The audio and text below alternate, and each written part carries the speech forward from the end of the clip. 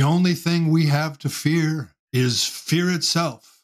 FDR spoke on March 4th, 1933, in his inauguration address, ringing through the chambers of our nation's capital, the call to arms against one of the greatest threats our nation experienced. Fear keeps so many stuck, immobilized, unfulfilled, hopeless.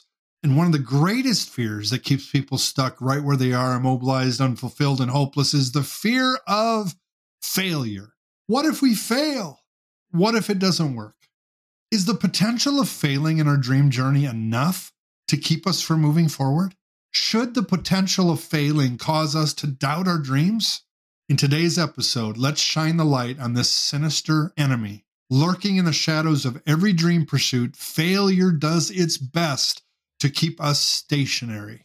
Yet you will discover today that simply shining the light on failure, owning it, takes away its power and puts power back into your hands.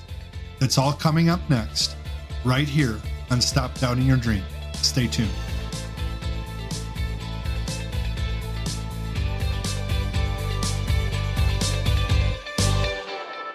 Welcome back. This is episode 80. I love that quote that is spoken so often by FDR in his first inaugural address. It's interesting to note, 1933, what was going on at that time in the history of the United States of America? The Great Depression. So on March 4th, as he begins his first days in the presidency, here is the quote, two sentences from his speech I want to pull out as we begin this talk on failure. This great nation will endure as it has endured, will revive and will prosper. So first of all, let me assert my firm belief that the only thing we have to fear is fear itself, nameless, unreasoning, unjustified terror, which paralyzes needed effort to convert retreat into advance. Man, I love that quote. We've got the full address on audio link in my show notes in case you want to listen to the whole thing. But I love what he says there. We will endure as we have endured. We will revive and will prosper. What a great way to start out a presidency. A great way to launch new leadership, to pursue a dream for a better nation. So first of all, let me assert my firm belief that the only thing we have to fear is fear itself. Nameless, unreasoning, unjustified terror. All the things that fear of failure brings. And it paralyzes the needed efforts to convert retreat into advance. The fear of failing leaves us so vulnerable and open to the enemy's schemes.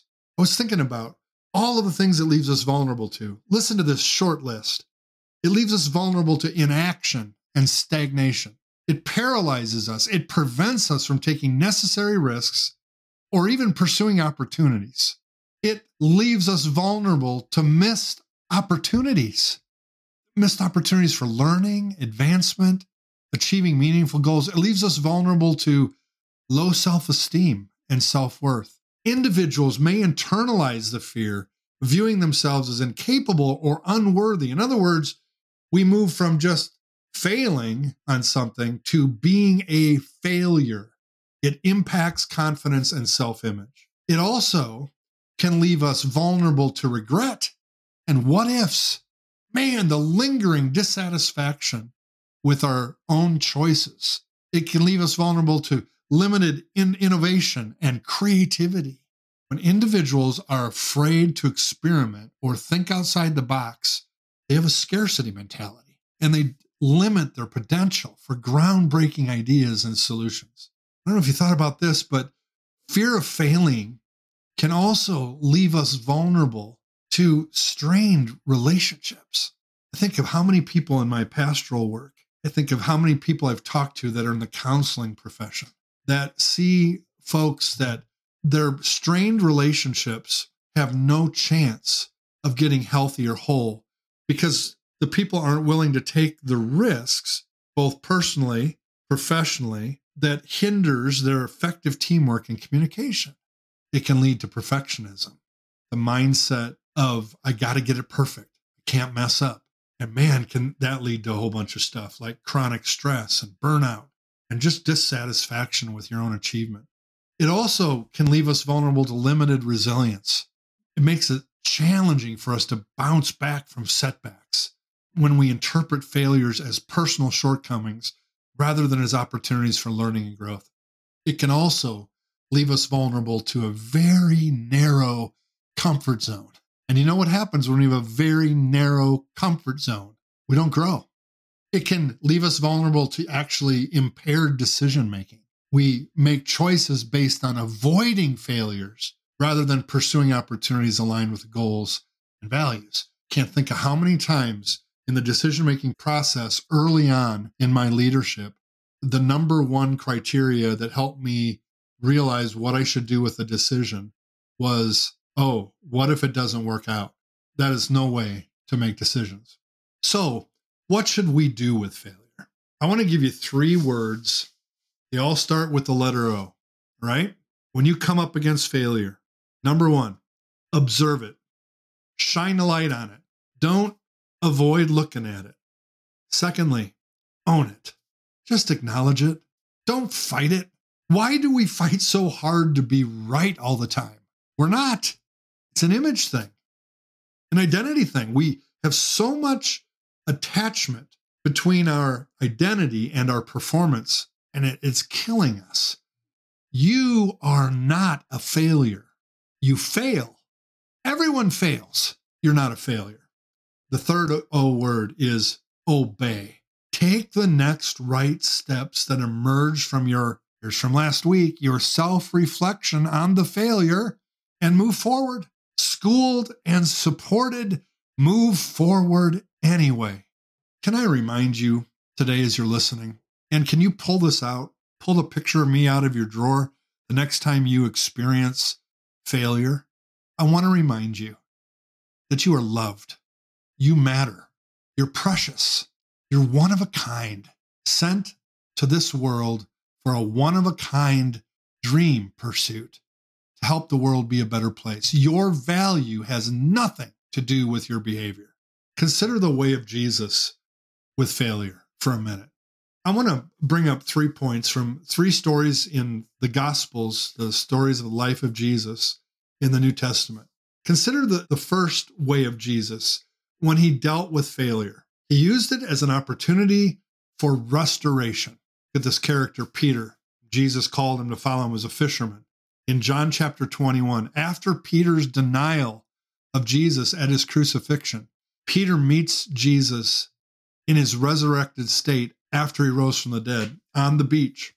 And after his denial, this is the first interaction Peter has with Jesus after he let him down big time. Talk about failure. How does Jesus respond to Peter? Jesus not only forgives him and loves him, but he also reinstates him into a position of leadership for his work, his ongoing mission to save the world, emphasizing the transformative power of grace. He is restored and reinstated into an elevated position of leadership. Secondly, when you think of the way of Jesus and you think of how he deals with failure, think about the times when he uses failure as an opportunity for the disciples to be educated. So not only restoration, but education. In Mark 9, when his disciples are sent out and they fail to cast out a demon, Jesus doesn't berate them, but instead he uses the opportunity to teach them about the importance of faith and prayer as they interact with the demons and the challenges that will inevitably come as a follower of Jesus. So restoration, education, and how about this one? In dealing with failure, correction.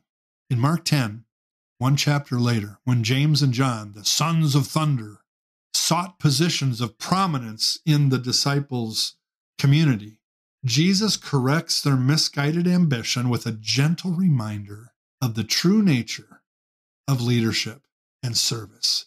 He corrects them, and as a result, they grow. They become even more useful for the kingdom of God. Can I extend an invitation to you today? As you deal with actual failure in your own pursuit, and man, I'd love to hear your stories.